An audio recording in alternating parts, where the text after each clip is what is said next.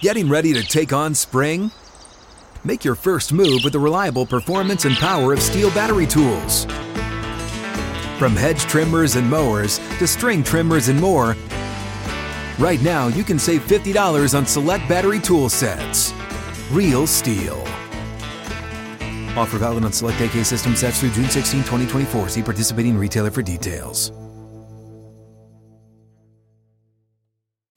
What's up, everybody? Welcome into another episode of Flippin' Bats, and man, is there a ton to talk about today. We got a great episode coming at you. A lot of trades going down. I got my second Basemen tiers from elite to pretty solid to the rest. We did first base last week, second base this week. Top 10 off-season winners. The Dominican Republic World Baseball Classic lineup. Man, there is a ton. Let's get to it.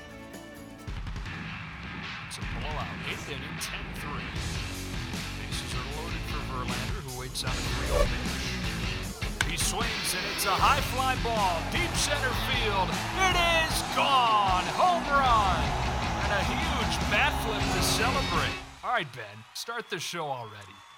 Man, oh man, a lot has happened this week, Alex, both in the baseball world and in the football world. Obviously, we established that I am a Cowboys fan. And how about them Cowboys, Ben? Yeah, not great. So there's a couple. There's a bad thing. The Cowboys losing, they're done. And there's a good thing, which is my birthday is right around the corner. In fact, it's next Tuesday. And this a week from today. We've been doing episodes on Tuesday. So next week will be my birthday episode. So you're just completely ignoring the fact that your Cowboys wet the bed again, got beat out by a rookie who just played his 7th NFL game and owned you guys, and you're just like, not a big deal. I'm okay. You went to the game with your dad. Did I see that? No, that was the last time the Cowboys won a playoff game 18 years ago. Not really. It was a few years ago. Okay. But I did not go. And yeah, we're not a football show here, but saying we got beat out by Brock Purdy. I mean, we lost the game, but I mean, Dak is not. That's a whole different conversation, probably for a different show, to be honest. Yep. But I've been saying for years now, I think Dak is a very good quarterback. I don't think he can win a Super Bowl because he's too inconsistent. But alas, it is my birthday, and that's what we're going to focus on. A week from today. A week from today. Okay. My birthday episode. Your golden birthday. Golden birthday. 31 on the 31st. 31 on the 31st. That's right. Yeah. Exactly. So I'm excited. It's going to be a great episode. We're going to do some. For my birthday, we're going to do some pretty cool giveaways on the show. Rad. So it'll be a blast. But we have a ton to talk about today because every week during the offseason, I keep thinking, all right, this episode turned out really well. There's a lot to talk about. At some point, you're going to think the offseason is going to cool down. No. It wasn't this week. And we're getting close enough to the WBC that I don't think we're going to have many down weeks. But there were a couple trades this week, and we'll start with the one that happened a few days ago between the Marlins and the Twins. Yeah. Pretty big one here. Luis Arraez traded for Pablo Lopez. There was also a big prospect going from the Marlins to the Twins in this deal as well. Salas, who's a stud hitter. But the two main pieces are Pablo Lopez, friend of the podcast, fantastic human being, great pitcher, going from the Marlins to the Twins. And in return, the Twins are sending the reigning AL batting champion to the Marlins. So a pretty big deal here.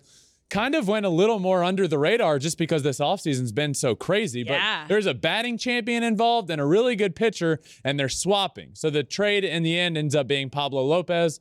Jose Salas, who is the stud, one of the better hitters in the Marlins organization, is now going to the Twins. And Byron Chourio for Luis Arraez. Couple things jump off to me here. Yeah. One, the timing is really weird. And the reason I say that is because Luis Arraez is coming off of a batting title. Yeah. Right? His value is as high as it's going to get. He's not a power guy. It's not like next year we're going to see him hitting 20, 30 home runs.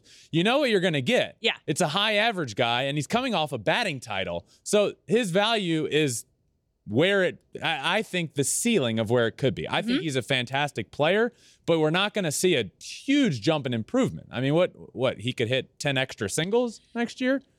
And Pablo Lopez, on the contrary, is at the lower end of his value. The first half of last year, he was fantastic and then struggled a bit in the second half. So I believe, yeah, he's a good player. I'm not going to say his value is low because he's a good pitcher, but I think it's higher than it is right now. So for me, the Marlins are making this trade when they're trading for a guy at the highest point in his value and trading away a guy at his lowest point and also throwing in a big prospect. I just thought the timing of this was really strange for the Marlins. It is really strange. Also for the Twins, because this is a guy who is kind of the heart and soul of your team. You also just made a huge commitment to Carlos Correa. You're trying to build around, which I get why they made the trade, because you're getting a little more out of it. But Arias is actually the first player since Rod Carew, who was also traded by the Twins, to be dealt in the offseason after winning a batting title. Just a little fun fact there. Yeah. But I don't know, did you hear his interview when he was kind of talking about how he felt about this and going and moving to Miami? He was so grateful, and he gave so much love to the Twins fans and organization and how much he's going to miss them. But he talked about his excitement of playing in Miami and playing with so many other young guys and having a lot of Dominican and other players and fans around him that already love him and appreciate him. And he said he's just excited. He's going to bring the energy. He's hoping to bring wins, and he's just going to do anything he can to help elevate this team. I love that. Yeah, but really excited. In a nutshell, if you look at this from a surface and don't look at where their value is right now, the Twins needed pitching and the Marlins needed hitting desperately. For that reason, I like the piece that both teams got, right? I just think the Marlins gave up a lot to do it. Now they have a cornucopia of pitching. Yeah, they've got a great young pitching which is staff. a word I try and fit in whenever possible. Was that your word of the week? That was no. That's just, I've always... All right. I don't know if I explained this to you, but when I was in middle school, we used to have to type papers and get as high a grade. You could see like what grade of writing you're writing at. And I was always throwing cornucopia because I thought it would boost up my grade. That was your smart word. Yeah. But the Marlins are not short on pitching by any means. They're fantastic. They needed hitting, and they went out and they got that. The Twins needed pitching, and they have a lineup that is full of absolute studs. Byron Buxton, Carlos Correa, Jorge Polanco is great, Max Kepler. They just added Joey Gallo, who I put in the same. This might not be the best comparison here, and I haven't talked about this out loud. It just came to me. But I'm going to put him in a similar boat to like the Cubs getting a Cody Bellinger. Obviously, Joey Gallo has never been what Cody Bellinger was in his MVP years, but he's obviously the talent is there and the potential is there to hit 40 home runs a year, but he was not that last year. Yeah, what Gallo are you going to get, right. basically? So what Gallo are you going to get? Okay. So the lineup's good. They just need pitching. They got it. So for that reason, I would grade the Twins as the winner here. If there was a winner of the trade, I would grade the Twins a little higher. They're pretty equal here. I'd say they're both in the B level. Maybe Twins B plus, Marlins B minus because they didn't get as much. But you are getting a big energy player, big bat like reigning batting title, like champion. Like there's just it makes sense. Yeah, it makes sense. So it's pretty equal. I feel like our grades are close. I officially graded this trade. Okay. And we'll start with the Twins because we'll start with the Marlins. All right. Start with the Marlins. Marlins get a batting champion. We know he's good. He's not going to hit for a ton of power, which is, I don't want to say a concern because he'll get on base a ton. For me, the Marlins are a C+. Not because Luis Arias is a C+ player, because I feel like they gave up a lot to get him. Pablo Lopez at the lower end of what his value can be, and Salas is a stud organizational piece that I think, who knows, could hit at the big league level really well. So Marlins C+, they needed a bat, they got a bat, gave up a lot to do it. Twins on the other end, I have at a B+. Get Pablo Lopez and gave up Luis Arias to do it, but they also get the top prospect. So I really like what they did, and in a nutshell, they needed pitching. They got it. They got a good one, and they got some good pieces as well. So I grade the Twins a little bit higher for what they did here. Yeah, we were close. A B+, B-. Yeah, very close. Yeah. One, the Ben scale's always a tad off from the Alex scale. Uh-huh. You're a little more, I don't know. No, because you were a little more negative. I was a little more positive here. Yeah. Which was opposite. Yeah. Another trade happened. Today. Literally like an hour earlier before the show. Before we started filming this. Adalberto Mondesi is going to the Red Sox in a trade between the Royals and the Red Sox. I don't want to say this, this is kind of, I like it for the Red Sox. Let me explain why. They needed it. Now, they're obviously, the Red Sox needed to do something. And is this the trade the something? Probably not, because he's not going to play 162 games. He's probably not even going to play 100 games if we're going based off of his past. But Mondesi is one of the most toolsy players that exists in Major League Baseball. He is one of the fastest guys in baseball. He has shown that he can hit for a little more power than you would think. He can play a good defense. He has a good arm. This tweet from Travis Lee says the price for Adalberto Mondesi was surprisingly low for the Red Sox. He's only 27, power/speed upside, just can't stay on the field. He matches well with Justin Turner, probably get 162 between the two this year. That's an interesting way to put it, between him and Justin Turner. So I do still believe we're going to see Kike Hernandez mostly at shortstop. I don't think this is an everyday player. You'd like him to be, but the fact of the matter is the Royals tried to do this as well, where we know he's not going to play 162. Let's just give him built-in off days. Let's play him 3 times a week and sit him the other games of the week. They tried that. This trade, to me, screams the Royals have given up on their project and are passing him on to somebody else. And it is a project. It is. I mean, the most important thing for Mondesi is, can he stay healthy? He's coming off a torn ACL, so he's lining up to be ready, to come back right around spring training. But when he is healthy, he led the majors in triples in 2019 and stolen bases in 2020, but then obviously ended his season in April last year, 2022, with the torn ACL. So you're never totally 100% right when you come back from a knee injury. So that's going to be another thing, and he's speed. But the other positive thing here is with the rule changes this season, shifting and things like that, this is going to be helpful for a guy with speed and who led the league in stolen bases one year. Yeah.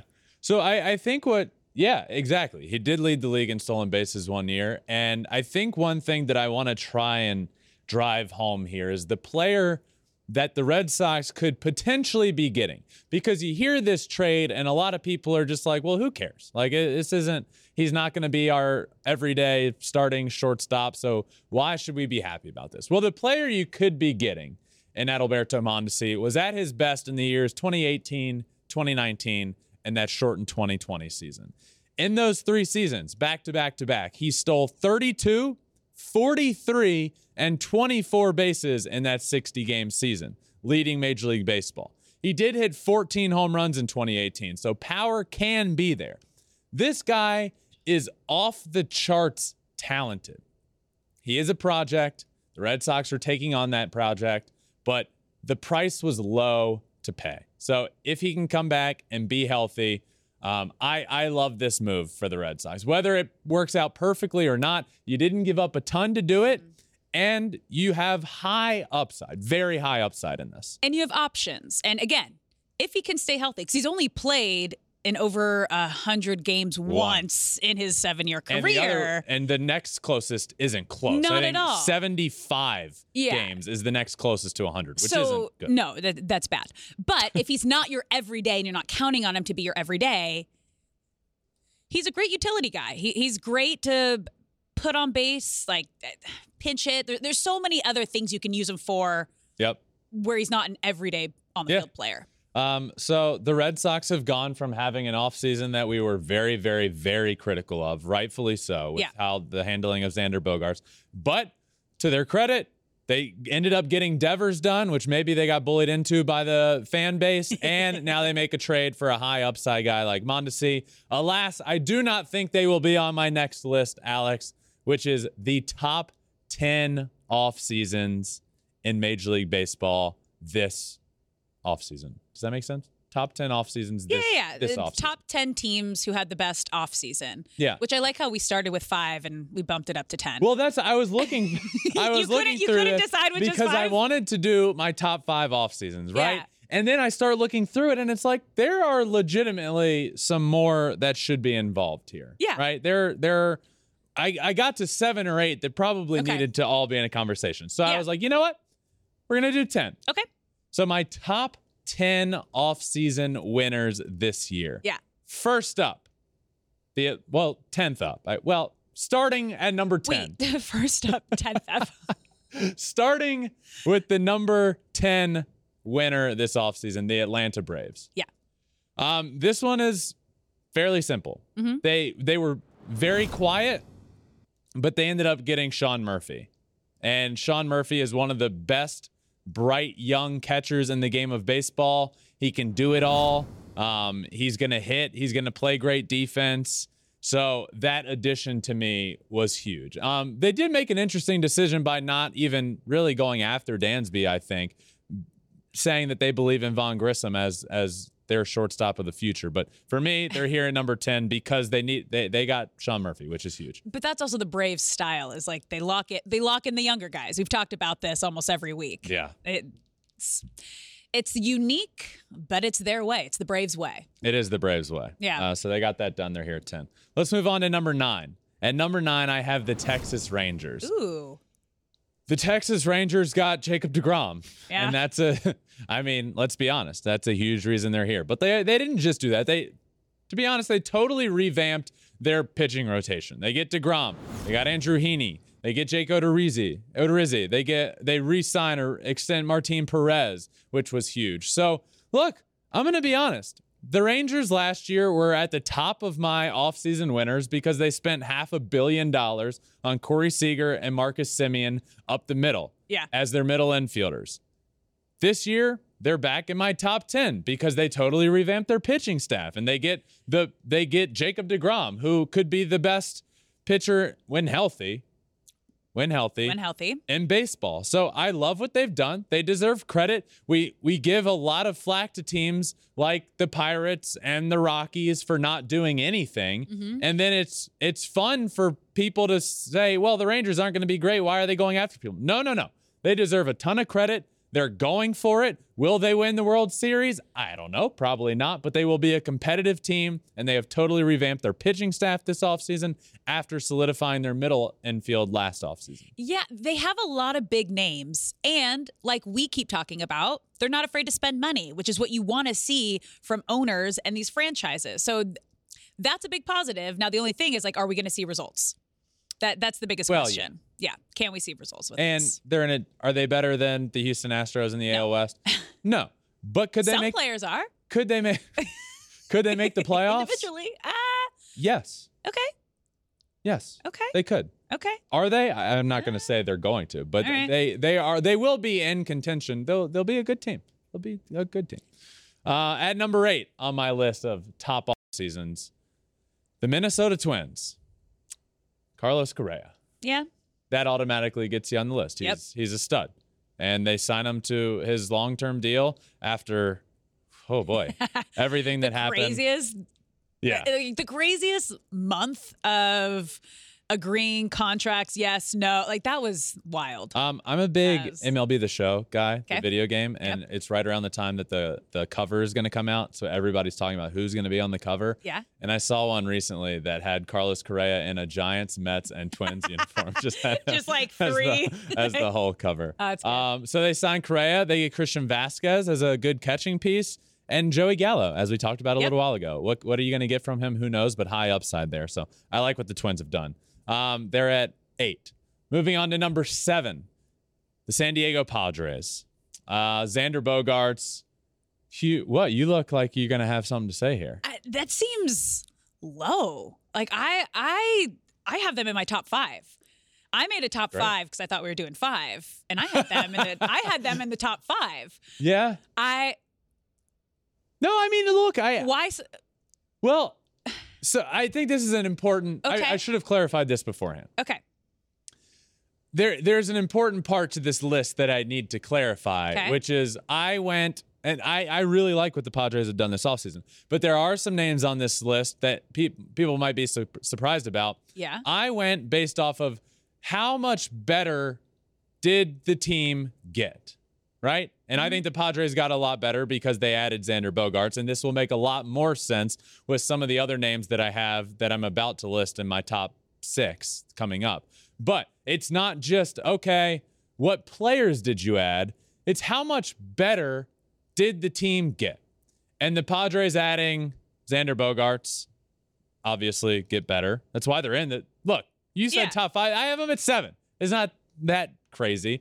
Curious to see what teams you have above them. I like Xander Bogaerts. Suarez they add, Lugo they add, Carpenter and Cruz might platoon. So, but Nelson Cruz is a leadership bring-in to help elevate and kind of be that role model for their younger superstars. I think they did an incredible job.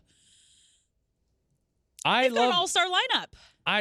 But they had they had a great lineup and they made it even better. Yeah, I agree. Okay, but that's like this will make sense. Show me what you're working with. Later. Okay. They're at 7. They did great. Don't let Alex slander my list here. They did well, and that's why they're at number 7. At number 6, the Chicago Cubs. Yeah. And this is where I try and start to make sense of my list. Are the Cubs better than the Padres? No.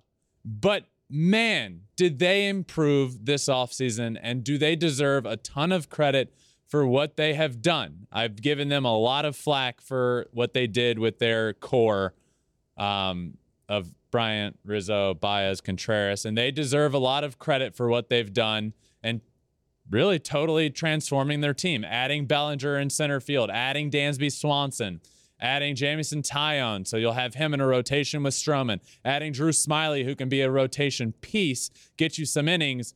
So now you're looking at a team that is starting to take shape, right? Last year with the Cubs, it was, what are the Cubs? Mm-hmm. What are they doing? They get rid of their core, and what are they doing? Okay, then they don't trade away Contreras, and then they just lose them in free agency. Now we're starting to see this team take shape. Dansby Swanson will be a part of the future. They have an up the middle that's great. Nico Horner, Cody Bellinger. They get Tucker Barnhart at a catcher position. So they add Trey Mancini. They add Eric Hosmer. I just felt like I needed to throw the name in because they did add him, but it's not the biggest move in the world. Look, I love what the Cubs have done. Great offseason, great additions. Good for them for going for it. They're at number 6. I also had them in my top 5. Oh, great. Yeah, okay. No, I these last 2 I bumped up. I mean, you just named everybody, but like 5 new guys to their like lineup is insane. They basically like revamped their the core of their team. So we're now to my top 5, and I believe my number 5 team you will not have had in your top 5. That's my guess because you now 2 teams. Yeah. The Angels. Really? Love it. And that's why you're rocking the Angels. Well, one of the reasons. Well, we're going to talk a little more about the Angels here in a minute. But I like what they have done. And we have a lot to talk about that just came up with the ownership that I'm not saying that the ownership is the reason they're having a top 5 offseason. I like what they've done. And the reason that we're not talking about it more is because the Angels have been the Angels of the last few years. And, they're just somebody's going to get hurt and they're not going to be great and they're not going to have the pitching. Well, guess what? You start looking at this team on a surface that you'll start with Mike Trout and you'll start with Shohei Ohtani. And then you look around and Anthony Rendon is there and there's obviously a core of an elite team, but they needed a lot of help. And this offseason, they go out and add Tyler Anderson from the Dodgers, who was fantastic last year. Mm-hmm. You add Brandon Drury, who is a very underrated good piece. You add Hunter Renfroe, who is a stud. You add Gio Urshela. Then you start looking at this lineup, and it's not going to be Trout, Ohtani, Rendon, and then fall off a cliff, and it's the rest of the lineup. It's going to be Trout, Ohtani, Rendon, Brandon Drury, Hunter Renfroe, Gio Urshela, Jared Walsh. You've got some studs now. You've got a really good lineup. This team has vastly improved from what they were, and we just aren't talking about them because we just don't believe that the Angels are going to do right by Ohtani and Rendon, or Ohtani and Trout. But They're trying. And they have vastly improved. I will give them a lot of credit for what they have done. Tyler Anderson is a great addition on the pitching side. Good offseason. You know the Angels are very near and dear to my heart. I do. And for the last better part of a decade, this has kind of been the hopeful feeling we have going into every season. They're going to be great. They added good pieces. They added arms. They added more depth to the lineup. Now we just need to see results. We have to see results. So I am hopeful. We'll dive deeper into this a little later in the show, but I'm always hopeful. I want them to win so badly. For that reason you just mentioned is why I think a lot of people are just glossing over their offseason. Yeah. Because, there's always hope. But that doesn't mean the offseason that they've had doesn't deserve credit that I believe it deserved. All right. They've done well. Yep. They've added a good pitcher. They've added good offense. So the lineup won't be very, very, very top heavy and then fall off a cliff. It will be a good lineup. They've added a good pitcher. They deserve credit for the offseason that the Angels have had. Okay. And we'll talk more about that in a second, and I will let you go. Yeah, I won't talk down on this because I'm always hopeful for my Angels. Yes. At number 4, the New York Yankees. Yep. Again, I feel like it's important to note here that this list is very... How much did the team improve, right? Mm-hmm. Because you look at it on the surface and you say, how aren't the Yankees at the tippity top? You add the best hitter on the market and you add a pitcher that was one of the top 3 pitchers on the market. Well, to me, the big addition was Carlos Rodon. And to me, Aaron Judge was a must. That was a must. You had to do what you had to do. They got him, though, right? You got the top hitter on the market. You add Carlos Rodon. Automatically, you have a top offseason. But how much better did the offense get? Not at all. This is the same offense. And, a few pieces will be different. You'll have Peraza and Cabrera playing more of a full year, and hopefully we see Volpe at some point. But after the addition of Aaron Judge, because that was huge, he obviously was the MVP. But you look at what this offseason is, and it's the same. You look at the offense, it's the same offense that got swept by the Houston Astros in the ALCS. Where did they improve that much on offense? They did. They didn't do much other than add Aaron Judge, which they probably can't because they gave him a ton of money. But I do love Carlos Rodon. You know how high I am on Rodon. Yeah. I am a big, big, big Carlos Rodon fan, and pairing him with Garrett Cole at the top of that rotation is dangerous. So the team did get better. Mm-hmm. The offense didn't get much better, in my opinion. They have had the top 4 offseason. I have him at number 2. Okay. But it's how can you not when you, again, he was already on the team, but you locked in Aaron Judge, the number 1 top free agent, reigning MVP that was on the market. And there were conversations that he might have gone somewhere else. He was flirting with it. So the fact that you brought him in, he's your captain, he is everything and more that this team needs, they got to be a top 2. But I think they do need that and more. He's everything the team needs, and they need more. They need an offense. They need. I'm just not used to anymore. The Yankees of old would have gone out and gotten one of the 4 major shortstops on the market. Yeah, they would have. And they would have added a bat to that lineup that didn't show up against the Astros. The Astros' superior pitching in the playoffs. So I was a little disappointed there. I hope Anthony Volpe can come up and be a stud because it looks like he's going to be, but we don't know that yet. And we don't know if he's going to, when he's going to be on the team. So good offseason for the Yankees. I don't want to deter from that. Adding Aaron Judge back, adding Carlos Rodon was a must. They did that. Good for them. They're here at number 4 for me. Where are we? 3. Number 3. At number 3, the Houston Astros. Lose Justin. Yep. Lose the Cy Young guy. Still a dominant rotation, which will now be led by Framber Valdez. But the additions. 1, Yuli Gurriel, gone from first base. Jose Abreu in. And what a stud Jose Abreu still is. Throughout his career, he has been one of the more underrated players in the game of baseball. The guy wins an MVP, for God's sakes, and that's even underrated because it was in the COVID year. So we don't talk about it as we do the other MVPs. He's an MVP winner. He's still a stud. He did great last year. The power numbers are a little lower, but still on the in a top tier of first baseman. I just did my first baseman tiers, and he was in that almost elite And I said category. he should have been in elite. Yes, you did. Uh-huh. So he's still a stud. This is a massive upgrade for the Astros at the first base position. They also signed Michael Brantley, who Uncle Mike will hit until he is 80. Yeah. He just will. He's a stud. And they didn't have him in the playoffs. They didn't have him for the majority of the year. They signed him to a contract. They get Rafael Montero back to the best bullpen in baseball last year. The Astros are still going to be, right now they're the favorites. They have to be. They're dominant. They have a rotation led by Framber Valdez, Christian Javier, and they'll have Lance McCullers. They'll have Luis Garcia. It's going to be great. And the addition of Jose Abreu and Michael Brantley is just exactly what that team needed. They're the reigning champs. Where'd you have them? I didn't have them in my top 5. I did not have them in my top 5. Noted Dodgers fan doesn't have the Houston Astros in her top 5. I am colorly shocked. They are the reigning champs. They are great, okay? They have all the pieces. They filled some voids. I didn't think it was like, wow, groundbreaking offseason. They were already great. Yeah. Yeah. They were already great, and they got better at positions. Okay. Yeah. Yeah. All right, moving on. Yep. Number 2, the Philadelphia Phillies. Yep.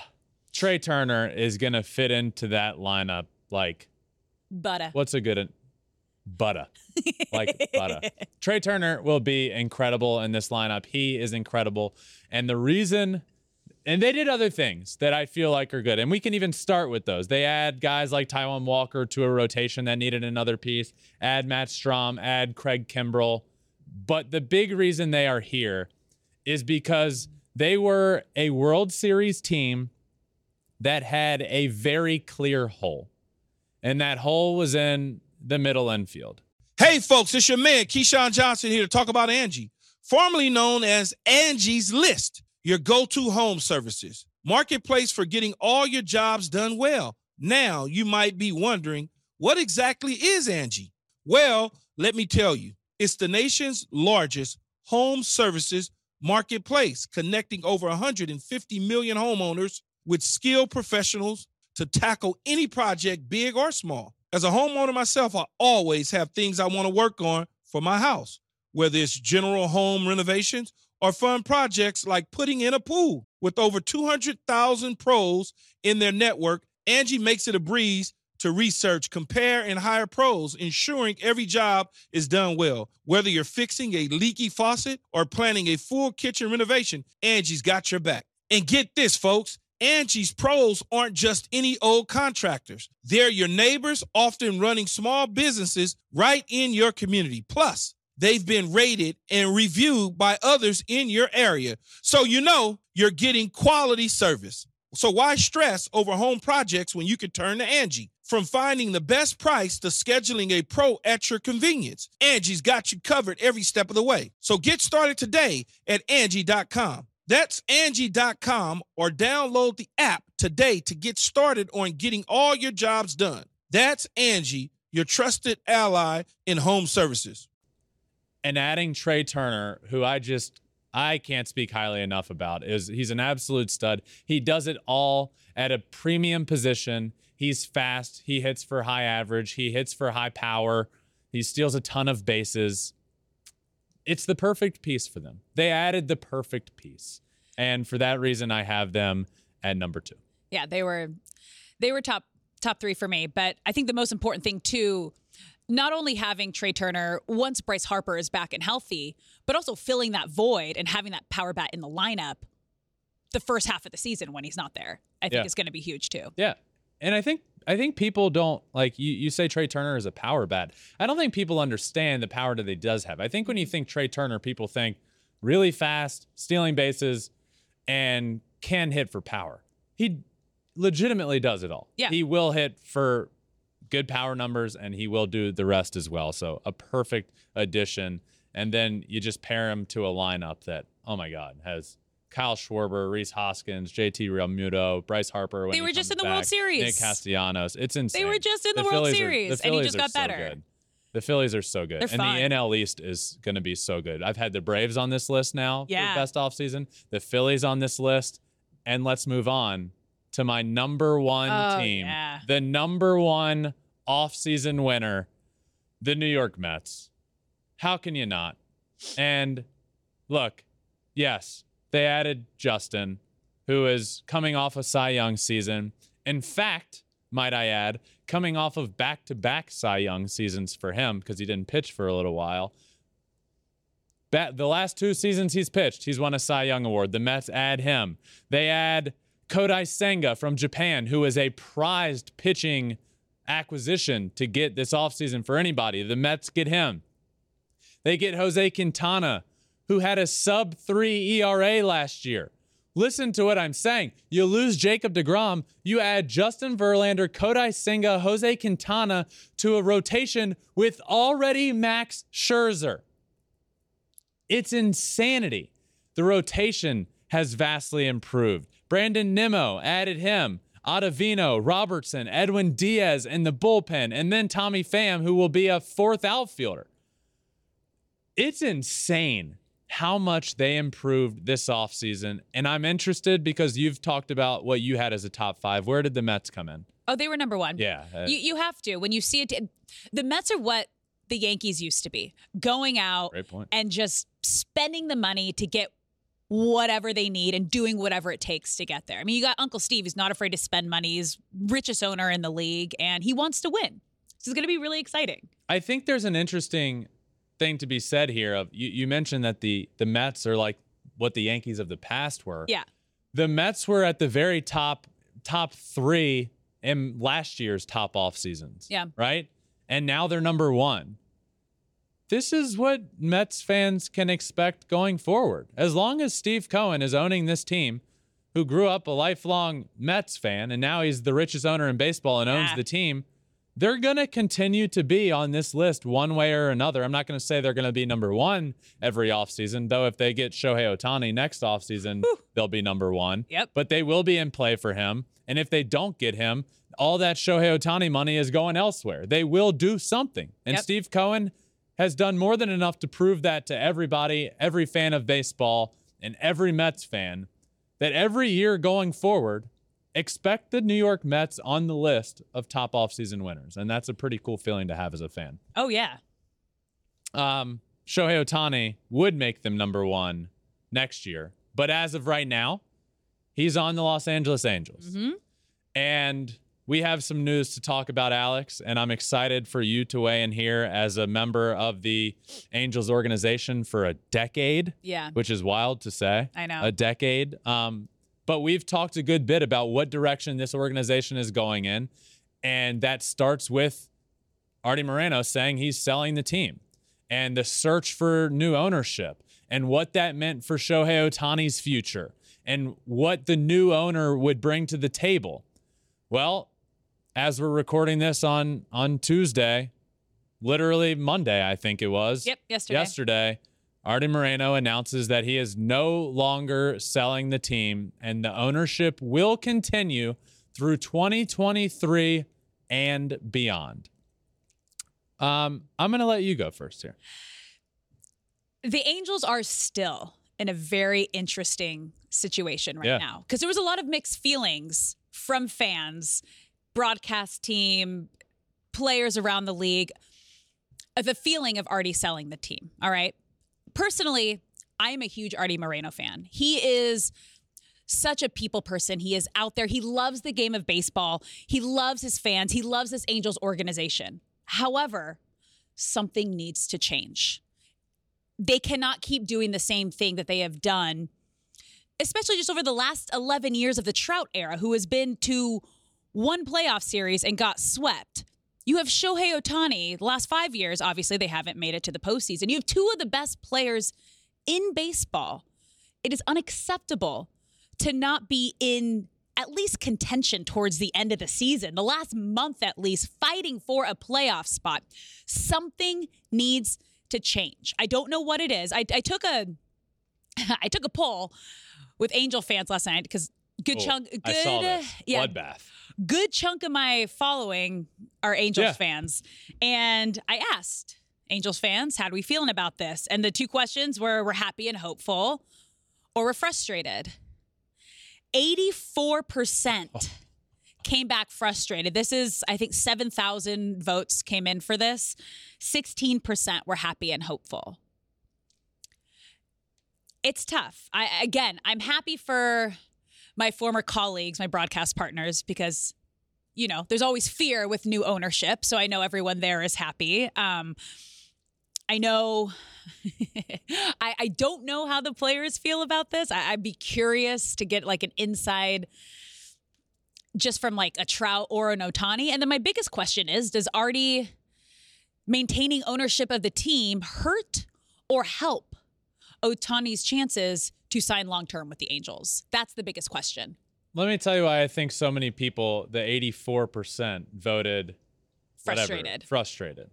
It's because the status quo over the last decade with the greatest player on the planet, Mike Trout, the status quo is unacceptable. Yeah.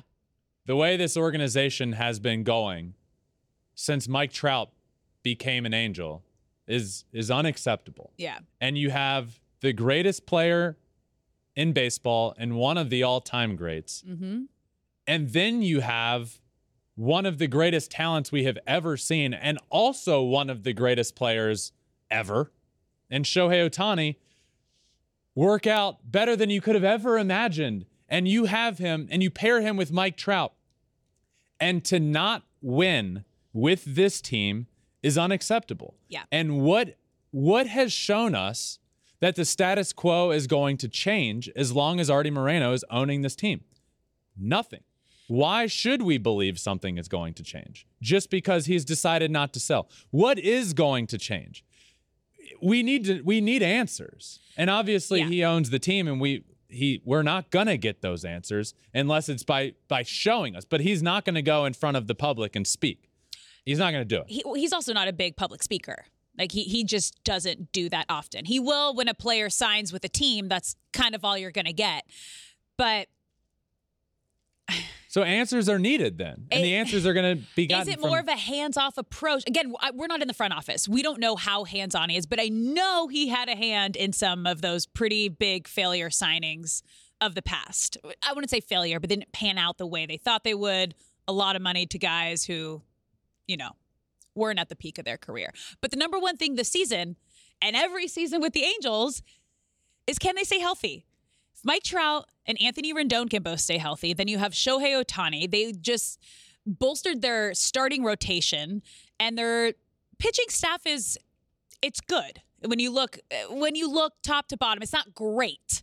Better. It's better. They need some more key pieces. That would be great.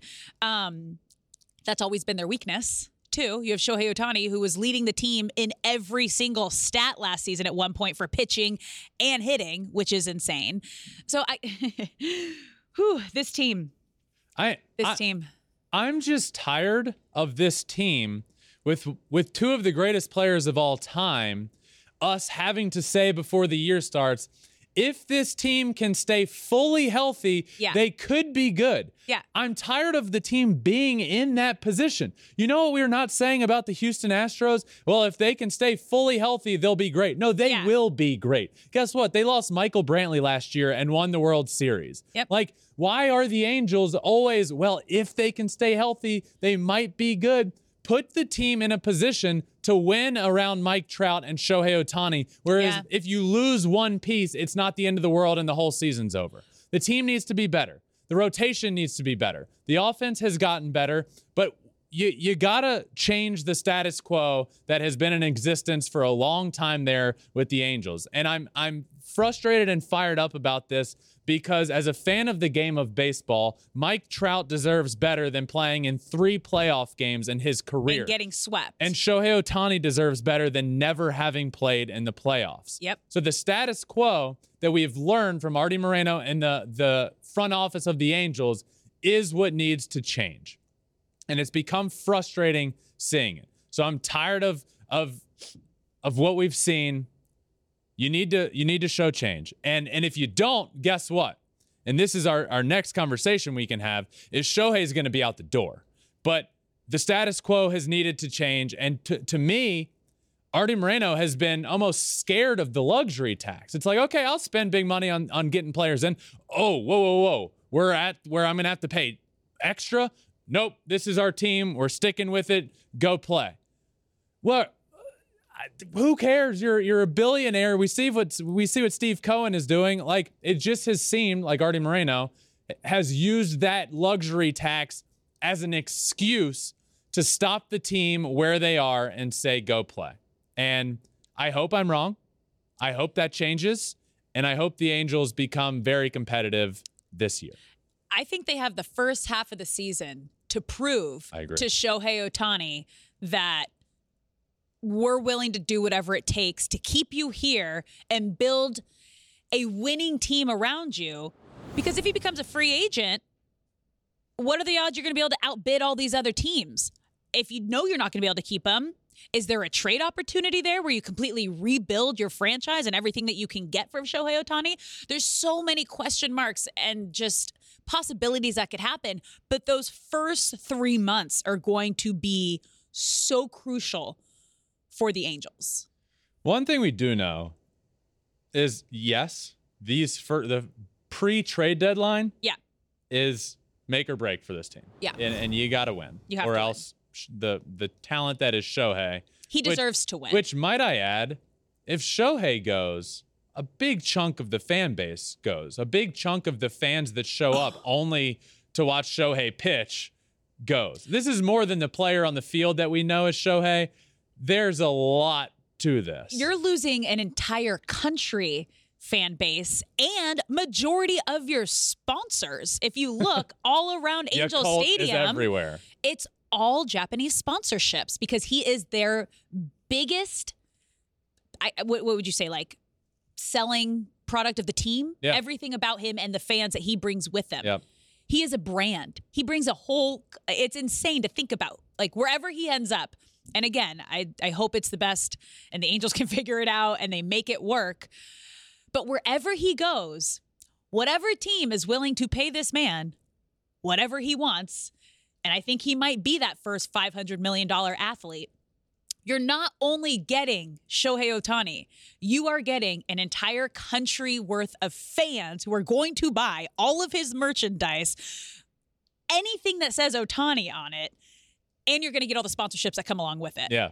Speaking of insane and how much he is worth, it is insane how much Shohei Ohtani is going to get paid. How much do you pay a guy that is an all-star pitcher, an all-star hitter, one of the greatest talents that we have ever seen, puts butts in seats that would never go to a baseball game, gets eyeballs on the game of baseball and on your team that have never been interested in the game of baseball, brings an entire nation along with him to root for him and to watch him, and makes your team exponentially better and is an MVP player and is the epitome of an MVP player. What do you pay that player? Just roll up that Brinks truck and give him whatever he wants. It's $500 million. But it is. It's $500 million. Plus. Yeah. And there are teams that are willing to do that. And it's worth it. You're going to get that back, as we just mentioned, with the entire country and fan base that he brings along with him, the sponsorships that come with him. It is an insanely smart investment. The return on this investment, besides the product you're getting on the field, is mind-blowing. Yeah. Shohei Ohtani will be the first $500 million player in Major League Baseball history. Yeah. No doubt about that, in my opinion. And there are teams that are going to be willing to do it. So one important thing here is you mentioned how important the first 3 months for the Angels. Yeah. And people are saying, well, you know what Artie Moreno could do to make this all great right now and make a big splash is extend Shohei. If I'm Shohei, no, I ain't signing that. No. Prove to me we're going to win. Yep. And anyway, even if I don't sign it, if I hit free agency, I'm going to make more money than anybody has ever made on a baseball field. Yeah. And it's going to be insane. But a lot going on with the Angels. One, the ownership, but two, the reason the ownership is so important is because there's never been more of a time to get it right. Yeah. And the time is literally right now. Right now. Like, you don't have a year. Last year we were talking about this, and it's like you have a year and a half to get it right with Shohei. No. Now you have a half a season. You have 3 months. Yeah. 3 months of the regular season. Yeah. Yeah. All right. So last week, Alex, I did my first base tiers. Ooh. And this week we're moving on to second base. So second base is such a tough position, as we will see, but probably one of the more tough positions on the field to rank a bunch of guys and put them in tiers. But I did it. Second base tiers time. I'm excited to see where you have strong opinions one way or another. Yep. But let's start with the elite second baseman in the game of baseball. I have two players, in the elite category. Jose Altuve and Marcus Semien. Altuve has been the best second baseman in the game of baseball for a decade now. And Marcus Semien has shown in the last few years how good. By the way, Marcus Semien last year started off on that horrendous pace. Couldn't hit a home run a year after hitting 40 plus and finishing second and third in the MVP race. But he ended up turning it on, had a really solid year, and the power numbers, and he ended up with 26 homers, 83 RBIs, and hit 248. So that's not the year that puts him in the elite category. It's the last couple of years where he has emerged as an MVP candidate in every year. So Jose Altuve and Marcus Semien are my two elite second basemen. I'm not harsh on this one. I agree. Also of note, I think that's important is if Marcus Semien played shortstop, for example, like the second base category is much tougher. Yeah. You know, so there's going to be players in the almost elite category that probably wouldn't be almost elite in short. Like, this is a tough, second base is tough. I'm excited for shortstop though. So, elite second baseman, Jose Altuve and Marcus Semien. Almost elite second baseman, which is the next category. Yep. There's also only two. And those two are Ozzie Albies and Jeff McNeil. Jeff McNeil coming off of a batting title, which, if I had to guess, knowing Alex like I do, she's going to have some gripe here about maybe Jeff McNeil. Nope. My shock in this whole situation here, just looking at the top 4 elite, almost elite, is how much more Altuve and Semien are making than Ozzie Albies here. Because this is what's crazy to me. The fact that he is in the top 4 of his position and category. Ozzie Albies signed a crazy contract. Good for the Braves, but 7 years, $35 million, meaning he's making between like $5 and $7 million a year. Criminal. Altuve is making close to $26 million a year, and Marcus Semien is making $26 million a year, and he is making $5 to $7 million, and he is like just there in their yearly salary is almost his entire 7-year contract he did. It's insane. That's what's hard for me to wrap my head around this, and why these Braves contracts are. Of all the Braves contracts that we've talked about, the Ozzie one is the shining example. Brutal. It's the craziest one. It's brutal. It's sad. He's great. He's one of the top 4 best at his position in the league. He should be paid as such. And that's coming off a year where he didn't play, and then when he was playing, Ozzie Albies has the potential to be an elite second baseman. It's just right now I can't put him in that category with Altuve and Semien, but he could be one of the top.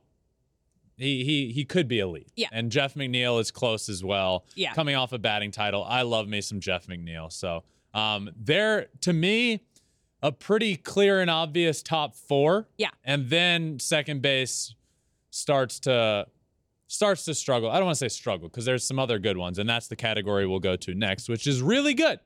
These are really good second basemen, but the top 4 to me is pretty clear. Of the really good second baseman, here's who I have in this tier. Tommy Edman, the Cardinals.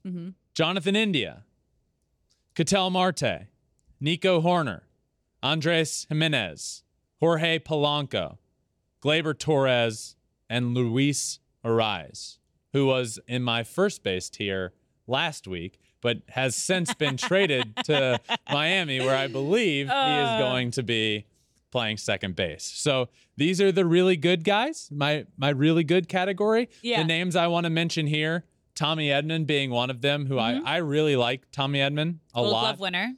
Gold Glove winner. Yeah. Was the biggest all-star snub last year. Can play all over the place, but predominantly second base. 265, 13 homers, 57 RBIs. Tommy Edman is a name that flies under the radar in the game of baseball, and I believe can continue on an upward trajectory. I like him a lot.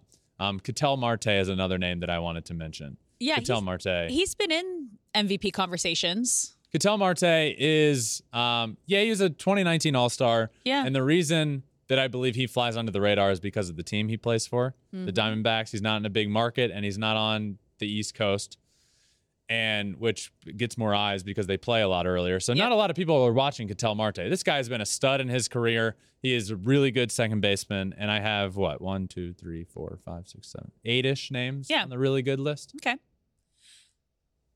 You like it? I'm not mad. Yeah. Okay. Alex not mad. No. Anytime she's not mad, it's a good day. Let's move on to pretty solid. There's a lot of names here in this pretty solid list. I believe 12. If I just counted that 12. looks correct. Yeah. All right. These 4 names times 3. are, just a step below that really good list, which is why they're in the tier below, which is pretty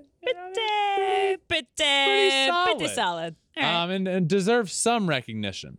Whit Merrifield, Adam Frazier, Chris Taylor, Brandon Drury, Bryson Stott, Colton Wong, Luis Urias, Brendan Donovan, Brendan Rodgers, Lopez, Estrada, Lau.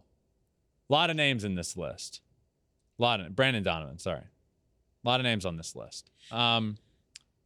What is the defining piece for you from pretty solid to really good? Because obviously we got a good chunk of guys in both of these categories. What was the difference between these two? Well, the difference for me is if you ask me about Tommy Edman and say, hey, Ben, how do you feel about Tommy Edman? I would say, man, he's really good. Okay. And if you were to ask me about Whit Merrifield, I would say, Alex, it's pretty solid. All right.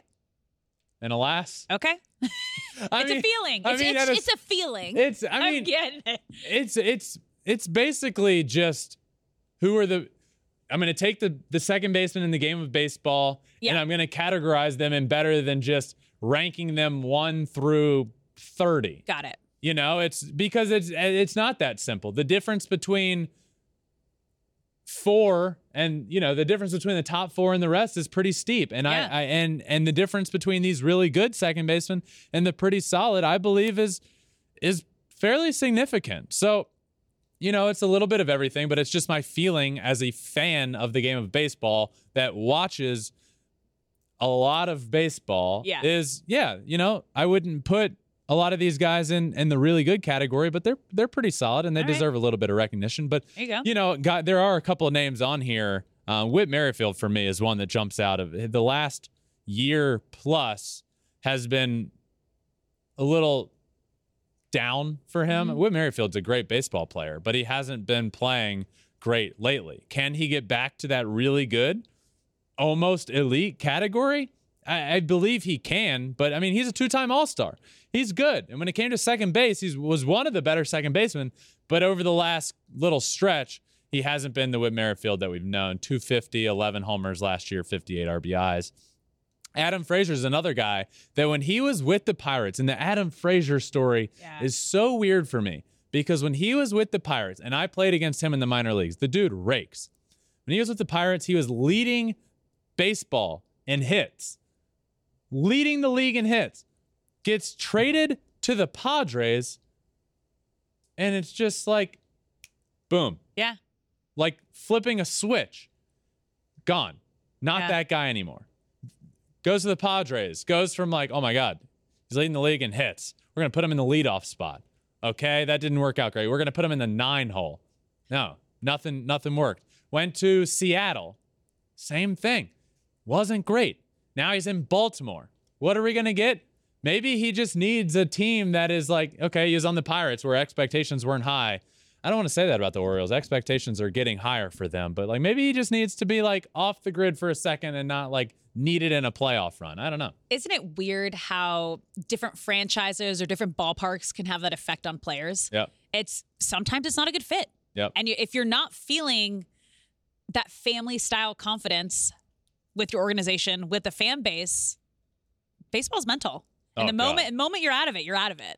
Absolutely. So I hope he moves on up this list. But Merrifield, Frazier, a couple names on this list. That Brandon Drury, a name that could be really good. But these guys deserve recognition, and I'm not saying them as in like they're in the very bottom tier. No, these guys are pretty solid. Yeah. And then there's the last tier, which is the rest. Okay. So if you didn't hear a name, doesn't mean they're bad. They're just they're in the rest. Yeah. Every week, Alex, we have been doing a World Baseball Classic discussion. Yep. Last week we talked about just how dominant Team USA's lineup is. And I went on record and said this USA World Baseball Classic lineup could be the greatest lineup of all time. But it might not even be the best lineup in the WBC. Oh, yeah. And the reason is what we're going to talk about today. It is... The Dominican Republic lineup. Another all-star lineup. Like crazy. Oh, all-star lineup, I don't even think deserves to do a credit. You're absolutely right. But so last week I put together my optimal Team USA WBC lineup. Yeah. I am going to put together right now my optimal ideal world Team Dominican Republic lineup based off of guys that have committed to the team. So, leading off, playing center field, Julio Rodriguez, stud. Batting second in the outfield, Juan Soto. Batting third, playing third base, Manny Machado. Like what? Batting fourth, DHing, Rafael Devers. Batting fifth, playing second base, Jose Ramirez. Batting sixth, playing first base, Vladimir Guerrero Jr. Batting seventh, playing in the outfield, Starling Marte. Batting eighth, the World Series and ALCS MVP, Jeremy Pena. And batting ninth, rounding out, catcher, Gary Sanchez. It's like what? It's laughable at this point. You're like, how do you not win every single game with this lineup? And they're all playing together. The craziest part is like individually, obviously, incredible players, but the chemistry and how much fun they're going to be having when they're all together too. There's just a different energy with Dominican guys. They enjoy the game so much and have so much fun, especially all of these guys. It's going to be tough. This is going to be a tough team to beat. And not to mention their rotation is objectively the best. Like way better than Team USA's rotation. It's insane. But this lineup, I went on last week and said Team USA's lineup might be the greatest ever. I ask all of you, what lineup is better? This might also be the greatest lineup of all time. It is insane. Team Dominican Republic is bringing the fire, and this team of Rodriguez, Soto, Machado, Devers, Ramirez, Guerrero Jr., Marte, Pena, and Sanchez is on another level. So what we'll do every week we do a WBC thing. Next week, we'll really break down both Team USA and Dominican. They're the two favorites. Maybe we'll throw Team Japan in there because there's a top three favorites. Okay. USA, Dominican, and Japan. But we'll let's do it. We'll compare all the teams and see who we like the best and do all that stuff. All right. Name that player. Mixing it up a little. Okay. Today. So you know how we normally start college they went to? Yeah. Well, we have a couple high schoolers. Oh. Yeah. Okay. So college or high school. Which is fair because half of the league, if not more, went out of high drafted school. Out of high school. Yeah. So high school, college, team they made their debut on, and their current team. Current team. Okay. All right. Let's do this. Are you ready? Woo!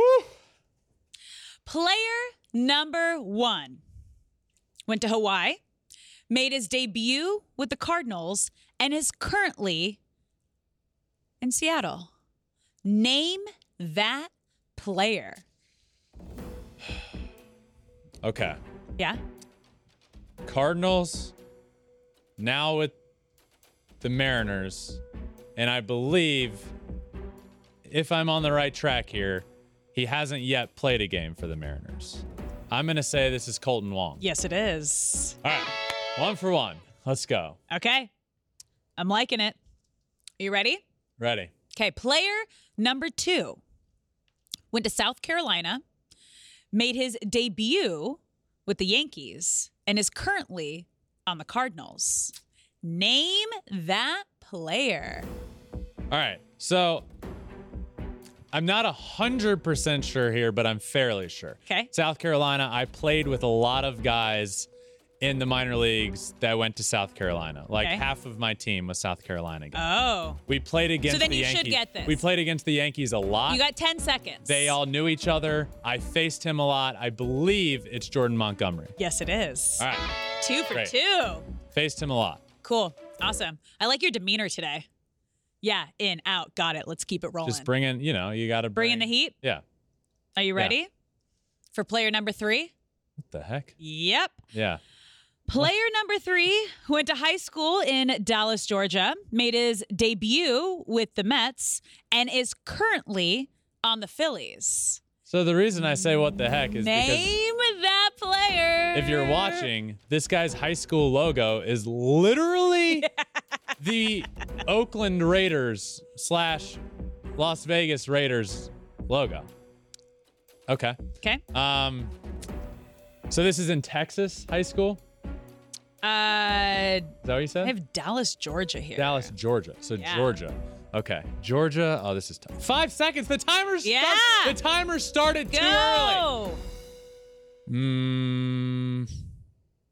I'm going to guess Phillies from the Mets.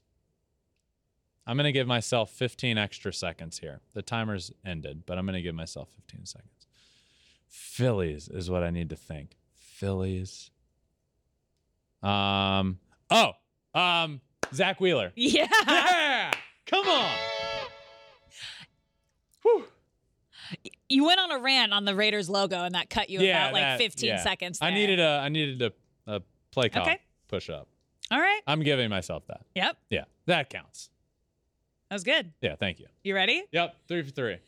All right. Player number 4 went to Cal State Fullerton, made his major league debut with the Orioles, and is currently on the Red Sox. Name that player. State Fullerton.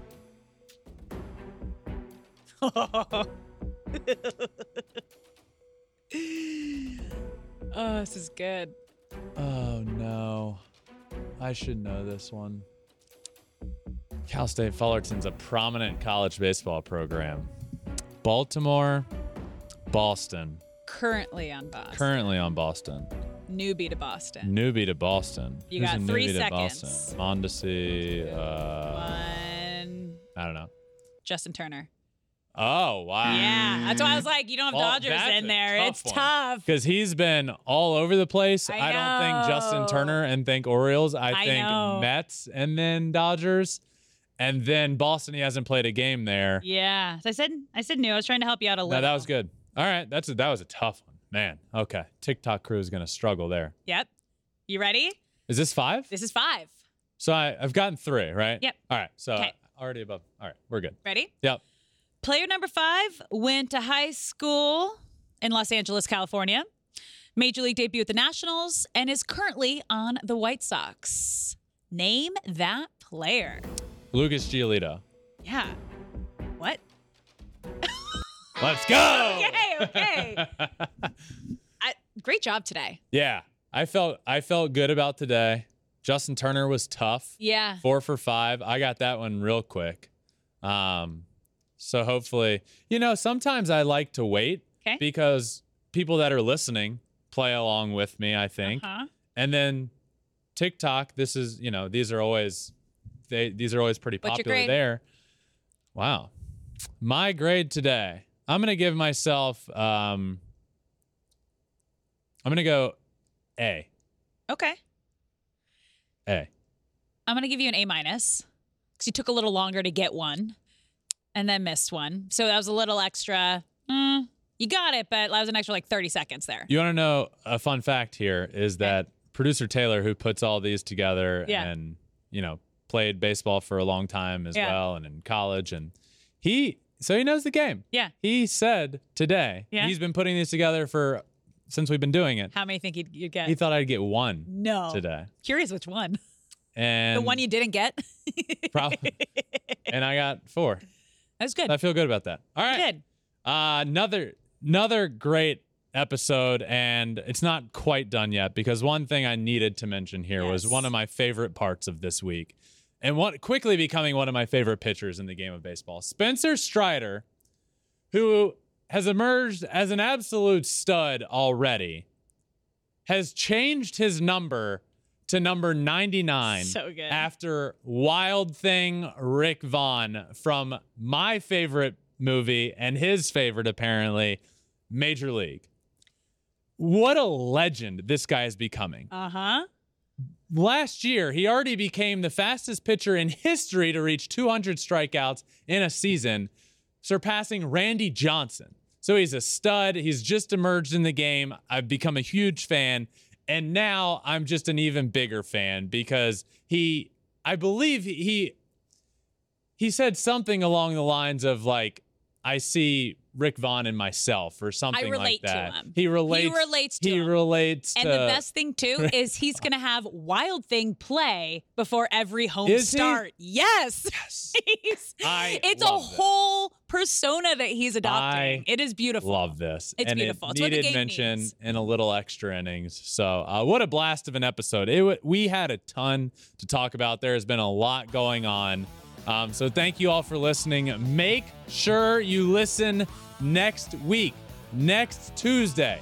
It is my birthday. It is my birthday episode. We will be doing giveaways. We will be doing some fun planned things that I don't know about. There will be a lot going on. Make sure you check it out. My golden birthday, 31 on the 31st. But for now, that's all we got. This one's been a blast. Thank you all for listening. Make sure you like, subscribe anywhere you listen to your podcast, Apple, Spotify. Hit that subscribe button. You can also follow on all social media, Twitter, Instagram, Facebook, TikTok, and you can watch every episode on YouTube as well at Flippin' Bats Pod for all of them. Thank you guys for listening. This one has been a blast, and we will see you next time for my birthday episode of Flippin' Bats. Peace.